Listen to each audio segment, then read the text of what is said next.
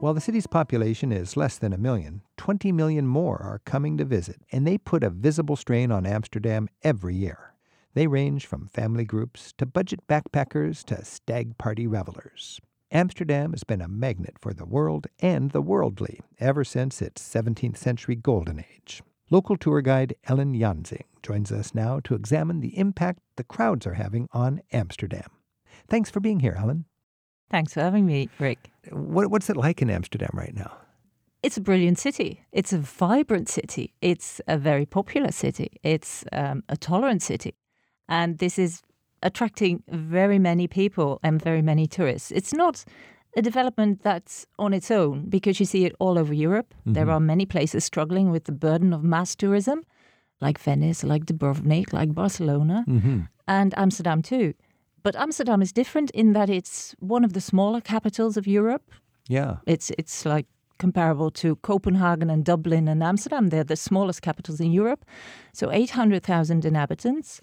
But the burden of tourism has increased exponentially the past decade. When you see in 2010, there were 5 million tourists. And last year, 2018, so 8 years later, 18 million. 18 million tourists in Amsterdam. Now, you walk down the main street, Damrak. It's a stately street. But now the businesses are there really to cater not to the locals, but to the tourists. Yes. You see Hooters, you see Hard Rock Cafe, you see a sex cheese museum, shops. And you see cheese shops. Right, yeah. Well, do the local people just say, well, that's for the tourist, I'll go to another street? Well, that's the problem. Local shops have to go away, and so the locals cannot buy the groceries that they need. They can't survive on cheese and chocolate. They have need of a cucumber every now and then. So that's a problem, and the city council is trying to influence that by the licenses that they're giving to shops. So they can shape the what's being sold the a little monoculture. bit. They can change the monoculture around. They do no longer license those monoculture shops. So little knickknacks for tourists. Yeah. So they're trying to protect it that way. Problematic areas. What are some other examples of what the city council might be doing? I understand there's some concern about the vehicles on the canals, the boats. Yes, they are influencing, trying to curb recreational traffic on the canals. Because you can rent a little paddle boat and that's just and have a big party there and go drunk and just shout and be noisy and misbehave and whatever. So they're trying to curb that. They're trying to curb the pressure of crowds. They're trying crowd management, really, in the red light district, for instance, which is a concentration area, which is very small. Yes, so you got like 4 or 5 lanes on the canals that are the, quote, red light district, and where you've got all the red lights of the prostitutes. Right, and a generation ago, this was kind of a no-go zone. It was a sailor's quarter. Yeah, and exactly. it had a lot of hard drug problems and a lot of prostitution. Now it's sort of cutesy. It's gentrified, and all the tour groups are going there. It's almost like a theme park. Yes. Which is horrible to say. But, in the olden days, you had the sailors coming into the port and just heading into the city and, so that was going the ultimate to that sailor's quarter. It was. Yeah. It was. And, of course, you had the prostitutes there. Yeah. And now you have the cruise liners mooring in the port, and all those tourists from the cruise liners. And everybody's making a beeline there. for the RLD, the red light district. Yes. And it's a very small area which is very confined. So let's think, Americans are kind of going, what, a red light district? We can't. But in Europe, there's a pragmatic harm reduction approach to some of these challenges that a society has. There's going to be prostitution. And in the Netherlands, you want to take the crime out of the equation, try to let sex workers run little businesses. Exactly. What is the pragmatic approach to prostitution in the Netherlands? Well, it was legalized in 2000, although officially it was brothels that were legalized. Prostitution already was sort of legal individually, but brothels were legalized in 2000, just to try and get a grip on the industry, as it were. And you don't want streetwalkers. We want people running businesses in places of business. And you want to cut out the crime, the middleman, the criminal. So the idea is if a prostitute has a dangerous client and she pushes her emergency button, she's rescued by a policeman rather than a pimp. Yep. Does it really work that way? The agencies that let out the windows have an obligation to be at the window within 5 minutes. Oh, is that so? You rent a little window with the red lights and everything, and there's a little a bedroom in the back and so on. If they've got a problem, the landlord has an obligation to be there.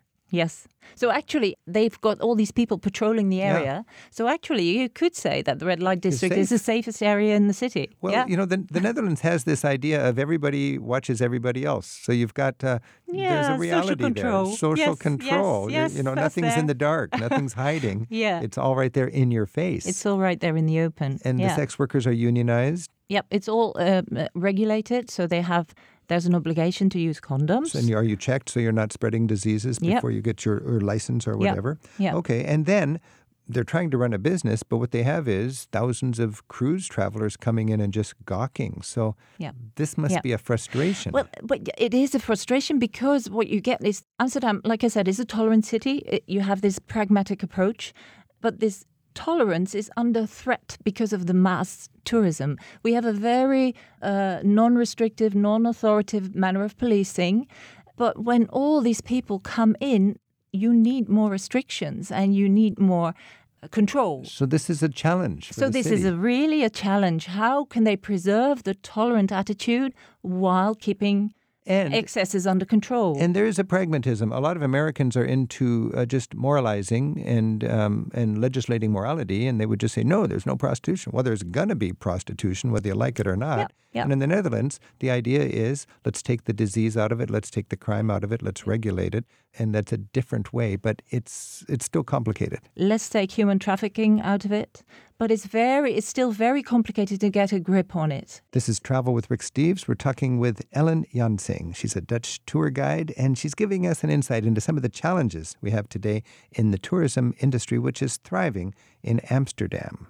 So, Ellen, if somebody is thinking of visiting the red light district, you have to decide when you want to go. What would your decision Depends process be? what you want to see. Okay, so what are your options? What would you say? What are your options? If you want to get an idea of this neighborhood where everything comes together, where people are living, where people do their shopping, where people take their children to daycare, and where you have sex workers behind the windows, your best bet would be to go on a morning. Right. In the morning, because in the morning... There's a famous daycare center right there next to the church. Exactly, right and there. And then there's the windows with the prostitutes. Yes, they and in the morning, the moms are taking their little kids to the daycare center, and the girls are setting up shop, and the policeman's walking down the street, and the church bells are ringing. Exactly, all together. And this you can get when you go on a morning. But say from lunchtime, it gets busier and busier.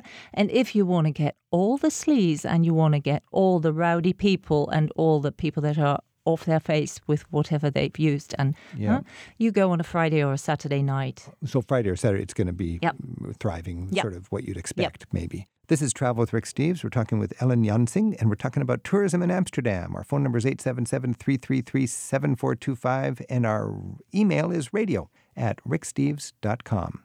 Anne-Marie has emailed us from Philadelphia, and Anne-Marie writes, what can the United States learn from Amsterdam about marijuana tourism and the economy around it as we just start to dip our toe into this industry? Well, that is interesting because I think it's been 25 years since anybody was arrested for marijuana in the Netherlands. Yep. And you've got these coffee shops. Right. Now, in the Netherlands, marijuana is not legal, and you haven't figured out the backside, what you call the gray area. So where it's wholesaled and where it's produced, that's kind of like, just don't tell me about that. But it's basically a cottage industry that the police don't enforce. But it is sold quasi-legal in these coffee shops. Yep. How is that working in the Netherlands right now? It becomes a legal substance as soon as it is in the coffee shop. So it's legal to sell it on the premises of a coffee shop, but it's illegal as soon as when it arrives. When it arrives. Yes, so that is a very grey area. But the government is now trying out new legislation to get that side legalized as well. So it's interesting because you were ahead of us for a long time. Now you are ahead of us. Now we're ahead of you Exactly. because we have dealt with what the Dutch called the gray area. Yeah. How do you wholesale it? How do you produce it? Yeah. How do you regulate it? Exactly. And you started from scratch. Put up a whole system in place, and we just got it together higgledy-piggledy, and we ended up with a system which has a gray area. I think your system originated because you had a real serious hard drug problem in the sailor state, heroin abuse. And the Dutch 20 years ago decided, let's take the marijuana out of the equation. That's just a soft drug like alcohol. We'll let people sell it in these little pubs, and we'll deal credibly with the heroin problem and the opioid epidemic that you had. And it's it been worked. successful. It worked because when I was growing up, there was a huge problem with heroin addicts, Right. and they just disappeared. And today, they that are no no-go longer there. zone, I remember there was a place called Needle Bridge or something like that, and the police didn't even go there. It was I the know. domain of the junkies. Yes. Today, it's got cute little shops and hotels and boutiques. No, it's just a very open area. And you've got the coffee shop on the corner where they sell marijuana. Yeah. And the police, they're thankful that the people who want to experiment with soft drugs can do it there. And the police are looking out for the hard drug problem, and they're doing it with some compassion. Yes. And the addicted population is getting smaller and aging. Yes. We can learn The from heroin addicts that are there are very senior citizens by now. So it's interesting. We're all learning from each other at a persistent problem that is not just going to be Yeah. wished away. What I love about the American legalization of soft drugs is that you now also have all these lotions and potions and creams. Yeah. And we don't have that. That's part of the trick is We don't have it. to make it less sexy for the kids. You see, Grandma's rubbing it on her elbow now. Yeah. So it's all we're learning from each other. Now, in the Netherlands, we're talking about the crowds, and you've got all of these crowds coming in to see. They kind of gawk at the sex trade, at the coffee shops and so on. But there's also a lot of tourists just coming in to see the great sights. In Amsterdam, you've got the Rijksmuseum, you've got the Van Gogh Museum, and Frank, the line is around the block all day long. What's your advice, Ellen, for travelers coming into the Netherlands, coming into Amsterdam, and enjoying these sights, realizing that, hey, there's tens of millions of people from countries that now have a huge middle class, India and China and so on, that are coming to the Netherlands, and they all want to see Anne Frank. Mm-hmm. There's physically not enough hours in the day and not enough square feet in that house to fit everybody. What do we do? True. Plan your trip. That's the only good advice that I can give, because all the tickets for the Anne Frank House, for instance, but also for the museums, are available online. And you get a slot awarded, so you don't have to queue. You have your ticket for that slot. You can stay on as long as you want, but it's just the time that you need to enter. Okay, so Van Gogh, Rijks, Anne Frank, all of these you can book online. All online available. And if you just stumble up to the door the same day, it's your problem. You will have to queue for a long time. A long time. You'll spend several hours of your day waiting to get in. And I think the Anne Frank House has now very limited selling at the door. So most of their tickets are sold sold online. My philosophy in my guidebooks is don't even tell people how you can get tickets at the door. No, It's tough love. Get it online. Yeah. And you won't be frustrated. Right now on Travel with Rick Steves, Dutch tour guide Elle Janzing is helping us to be respectful tourists in the increasingly popular city of Amsterdam. Eric is calling from Colorado Springs. Eric, thanks for your call. Thank you. Am I on? You are so on. You can't believe it. Oh, excellent. So I am a high school teacher and high school counselor, and I, with a larger group, I am bringing 12 high school students to Amsterdam. And I just wanted to get a few tips from you on, we want to experience the culture, but I'm not sure I want them to experience the entirety of the culture. Right. And then also any must-see. We're in Amsterdam 4.5, 5 days. So any tips for traveling with students, and then any tips for you must see this? Wow. Eric, I mean, for you to be a teacher bringing a group of high school kids to Amsterdam for 5 days, you are one courageous teacher. It's part of a northern France and a little bit more of a trip, but Amsterdam is a big part, and I've never been before. So It's an amazing experience for kids, and I really find it to be a wonderful classroom for Americans to see an alternative in a smart and thoughtful and pragmatic way to deal with social problems that we're dealing with here. And for years, I've taken groups. I would go at an off hour, like Ellen was talking about in the morning. You can walk through the red light district and talk about this issue and talk about it from a health point of view and a morality point of view or a pragmatic public affairs point of view. You're from Colorado Springs, right? That's Colorado. You've got legal recreational marijuana, so it's not that big a deal. You can go into a coffee shop, and I find the guys who run the coffee shops enjoy sharing their experience with American teachers. And you could drop into one and for a few minutes just have a Q&A time with your students, and that would make it not a white, what do you call it, a white elephant, but something you're grappling with honestly, and then your kids won't be thinking this is the forbidden fruit. If you do that, in that case, I would go for a small-scale coffee shop and not one of the big chains, because there are even big chains, like the Bulldog is a very big chain coffee shop, but that is like a little neighborhood place. Yes. Yeah. Ellen, what other ideas would you have for a school teacher to get the most out of their time in Amsterdam? There's a new attraction, which is on the north side of Amsterdam, which is now the area that is being redeveloped. So you can just go to Central Station. To the back of Central Station, there's the body of water that is IJ, which used to be the open access to the sea for the trading ships. And you can cross that by ferry, which is free for pedestrians and cyclists. You can just cross it, so it's a nice local experience to do that. And then on the other side, you have the IJ Film Museum, but now next to it, you have the Amsterdam Tower. And that used to be the Shell headquarters. But if you go in there, you can go all the way to the top of the building. And then you have a lovely view of the city with all interactive screens telling you where's what.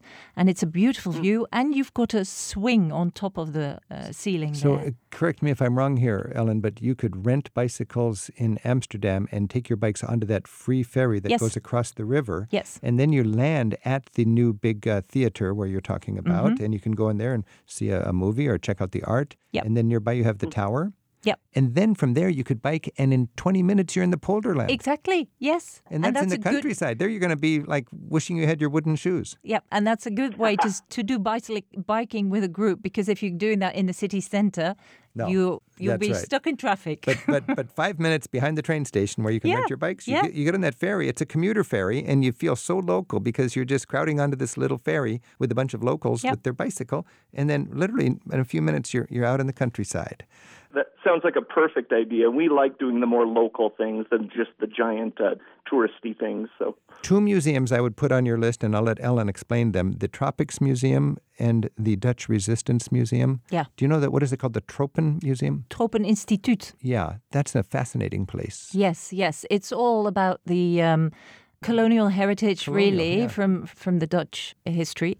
And it has all kinds of artifacts from all over the world. And it's historic, and it makes for a very interesting visit because it puts colonialism into today's perspective and all the problems surrounding it. And with all the hype around Anne Frank, I think you get a better look at the Holocaust, really, or the whole Nazi experience in the Netherlands by going to the Dutch Resistance Museum. Yep, I agree with you there. Yeah, no crowds, designed for student groups. Yes, and it gives you... Anne Frank is, of course, famous because Anne Frank is such a symbol, Anne Frank. But the Resistance Museum paints the broader picture and gives you intimate stories of people who actually received the letter to go on transport. And you see people preparing for that as if it was going to be a happy outing. You see families, they have video footage, and you see families sewing socks because they need to pack them because they're going on transport. And suffering through the tulip winter when there was no food, and you have a whole generation of people who are shorter. So many powerful experiences. Eric, thank you for taking a group of young American students over to the Netherlands. They're going to have a trip of a lifetime. Oh, you bet. This is Travel with Rick Steves. We've been talking about Amsterdam and the challenges Amsterdam has as its tourist industry is thriving. And we've been joined by Elle Janzing. Ellen, dank u wel. Graag gedaan. Tot ziens. That's all my Dutch. Sounds good. Each year, Rick Steves tour guides take thousands of free-spirited travelers on escorted tours through Europe, one small group at a time. This year, you can choose from more than 40 different vacations in Europe's best destinations, from Ireland to Greece and practically everywhere in between. Begin your next trip at ricksteves.com.